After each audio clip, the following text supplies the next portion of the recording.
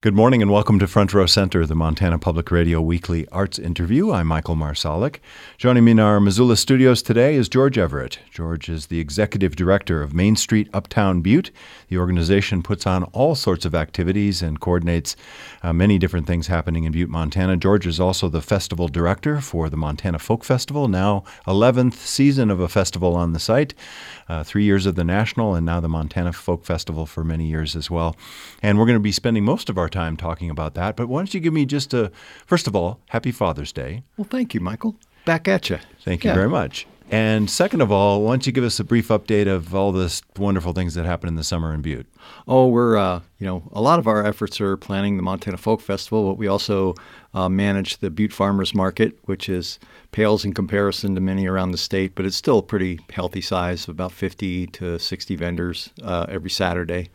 So that's something we do, and we have something called the Big Bang coming up, which is it's a celebration in conjunction with the major fireworks that take place on the Big M there that are they go off in Chester Steel Park. We organize some entertainment and people bring their chairs and picnics and watch the fireworks. And that's the 3rd of July. That's the 3rd of July. Yeah. Oh, that's right. In Butte, it's a little different because I'm not really sure how that started, but the parade is so big that I think they wanted to have the parade to itself on the 4th. So they do the fireworks on the night before. Right. And there's other festivals, Henri Ra and other things that happen in the summer and in Butte as well. It's a little bit lonelier in the festival city, we say, because we didn't lose, but postponed Evel Knievel Days this year and the original festival, which happens in September, and hopefully will return next year.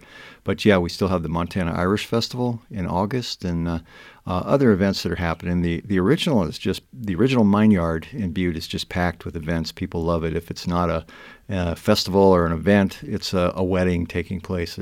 It's become a very popular place for people to get married. Well, and that's a spot where we will be camping out once again as well. Montana Public Radio plans to broadcast this year 14 hours from the Montana Folk Festival main stage at the original site. And we'll get to that in just a minute.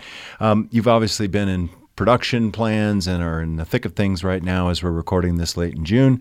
And festival is coming up, of course, July 13th, 14th, and 15th. First question I have to ask is this is not what I think a lot of people think of as a folk music festival at all. It's a different concept of festival. And maybe can you talk a little bit about that? Sure. If you look at some other events like the Seattle Folk or Edmonton Folk, these people have that same impression that it's folk music like 1960s Peter, Paul and Mary or Bob Dylan, Joan Baez. It's what that means is music of the people, traditional music that goes back generations, and the genres are pretty similar. As with this festival, bluegrass, blues, cajun, zydeco. The genres stay the same, but we try to have the performers be different to represent those genres every year. But it's not a songwriter with a guitar. In fact, we don't really encourage songwriters to even apply. It's performers that really are steeped in the traditions of this music and represent it, sometimes been handed down through their families. Right. And this is also a festival that is an offshoot of, again, having the National Folk Festival, which was in Butte 08, 9, and 10. And one of the things that the folks that put that on, which is the National Council for Traditional Arts, they're part of this very long effort to help foster and promote all of these different kinds of traditional music, right? I think it's 1934 was when they started the NCTA, and that's why we try to remain faithful to that program, which is the effort is to have a festival take place that allows people to have like a one-on-one experience with these music genres that they might not otherwise be exposed to, and so they take place. It's a family of festivals that take place throughout the country, but we're the only one that's west of the Mississippi. So. And it certainly has been something that's been a huge undertaking and a wonderful addition to Butte, Montana in the 11 years now. I mean, hundreds of thousands of people come every summer to the festival, and it's something that you've really seen grow, and I think it's a testament to the Butte population, but also to the people from all over the Northwest that come to Butte every summer. I got to say, we get a lot of help from outside of Butte. It's located in Butte, and so Butte benefits tremendously from it being there. But we have volunteers who come from Missoula and Bozeman and Great Falls and Helena, Dillon, elsewhere, who just come to pitch in. They're not just there to participate. We have attendees from all over the region, but these people come and they actually help put it together, and we're grateful for it. That's why we call it the Montana Folk Festival, although a lot of people still call it the Butte Folk Festival. So. Right. Yeah. And didn't you tell me you did a license plate check and had people from every state in the union in past years? We have done that, where we took a look at license plates. It's kind of, there's a factor there of who rents cars. True. So you see a lot of rental cars. But you get people, at one year when we checked, we had every county in Montana represented in the parking lots for the festival, and which is great. We do want people to go. I think that was after the last time there was a radio broadcast. People heard it and came to Butte to see it in person the following year, which we hope that is a repeat this year after the broadcast last year. We were happy to be back last year broadcasting and have plans again, as I mentioned, to come. And I will mention now that we also, starting on Monday, June 18th, and the following Monday as well, we're going to have a Montana Folk Festival special with 4 hours of highlights, interviews, and music from the main stage from last summer's festival to give you a taste of the kinds of things that happen. George, let's talk a little bit more about the detail of this coming year. The bands may or may not be well known, I think, to people, but the thing that I've been amazed with year after year after year is if it's a blues band or a bluegrass band or a Celtic band, it certainly is one of the top-notch up-and-coming ensembles, or a group that's, in the case of the Irish group, often from Ireland, or a zydeco group from Louisiana. You got a couple that you're especially excited about coming this year? I'm looking forward to seeing, for one, Heron Valley, which is a Scottish traditional band.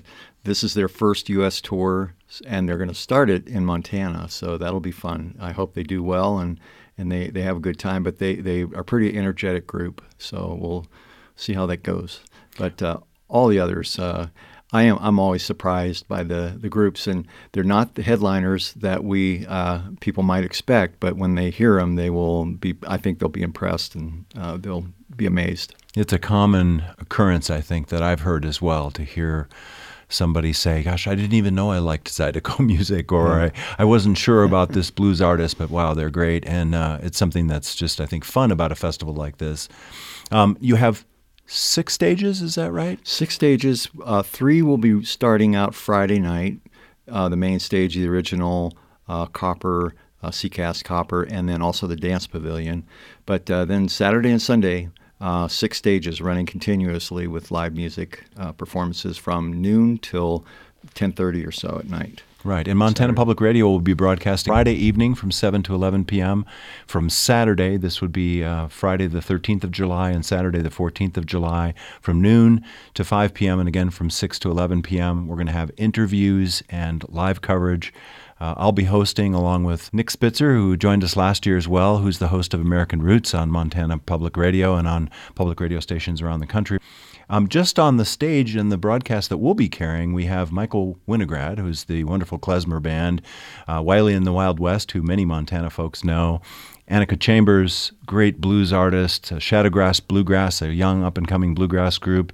There's the Iberia Georgian Choir, Frank Vignola Jazz Guitar, the Treme Brass Band, Fairfield 4, an a cappella gospel group, Mamadou Kelly Band from Mali, Linda Gale Lewis, the rockabilly artist, will be here, and Tribu Bahu is a Colombian dance music band, all just on the main stage, and there's another at least a dozen or so other bands and activities on all the other stages as well. Yeah, we haven't had a blues diva, since 2008 when we had Shamika Copeland, the daughter of Johnny Copeland, I believe. And we have Annika coming to fill that role again. And I hope she can belt it out like Shamika did, but I'm pretty sure she can handle it, yeah. Well, and the other thing that I think people don't realize is that you really have set up a wonderful festival that not only are the these 6 stages going, from the dance pavilion to main stage settings. But you have demonstrations, you have a Montana connection, you have artists, and not only just demonstrations, but opportunities to meet the artists and craftspersons and things like that. Can you talk about some of the other things that happen? Yeah, we have 2 arts markets. Our First People Market is native artists from throughout the region, and this year they're having a mentor relationship where they're bringing young students, art students from tribes, reservations throughout the region, and they will be in the booths with the more established artists. In the First Peoples Market, we have 22 of those. We have other artists coming from throughout Montana. They'll be there in the other market, which is the Montana Traditions Arts Market. But we also have the Montana Folklife area where we'll have demonstrators. Our theme this year is about gems and minerals. It's digging Montana's buried beauty is the theme we have a theme for the folklife area and the family area, and that's interpreted by demonstrators who come, and there are people there who can answer questions about various rocks that you might find in Montana or tell you where you can go find them and show some of the things that they do. There's a wonderful sculptor in talc who is from Sheridan, who's going to be showing not only his work, which is amazing, but also demonstrating how he works with talc.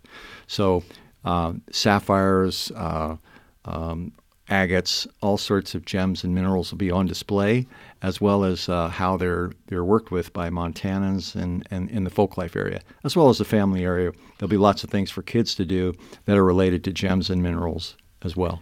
Well, obviously, this is quite the undertaking for Butte, for all the participants, but it is a free admission festival, and that's part of the tradition of this festival as well, right? We didn't mention that, did we? It's free. It's free of admission to all performances, all areas of the festival. Yes, absolutely free of charge. If you went to see any of these groups performing, and some of them are performing in the region before and after the festival, you'd pay $20 to $40 to be able to go into the venue to see them. And we don't charge anything. We do ask for people to help out with the many bills that are associated with it, but it's totally voluntary. Right. So people, you pass buckets around, and that actually, people are very generous, it seems, to support the festival that way. You also have a GoFundMe page available, right? Right. It's GoFundMe.com 2018 MFF.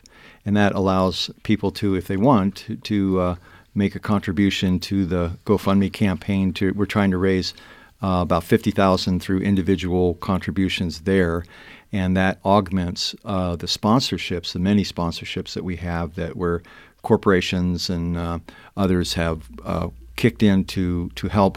They get exposure on the site, but they also are helping us to pay the many bills. Well, and there are many, many people obviously involved with not only just the crew of people from everyone from the stage design and all the folks putting things together, but you have an army of volunteers on the site during the festival. And how does that work if somebody wants to get involved? Well, we try to keep about 900 volunteers who have expressed interest in helping to do a 4-hour shift. And we are still looking for people to help, though, and they can go to MontanaFolkFestival.com, and up on the bar on the right, if you click on that, there you'll see volunteer as an area. You go there, there's an online database. You can sign up right there online, or you can print out a form and mail that to us.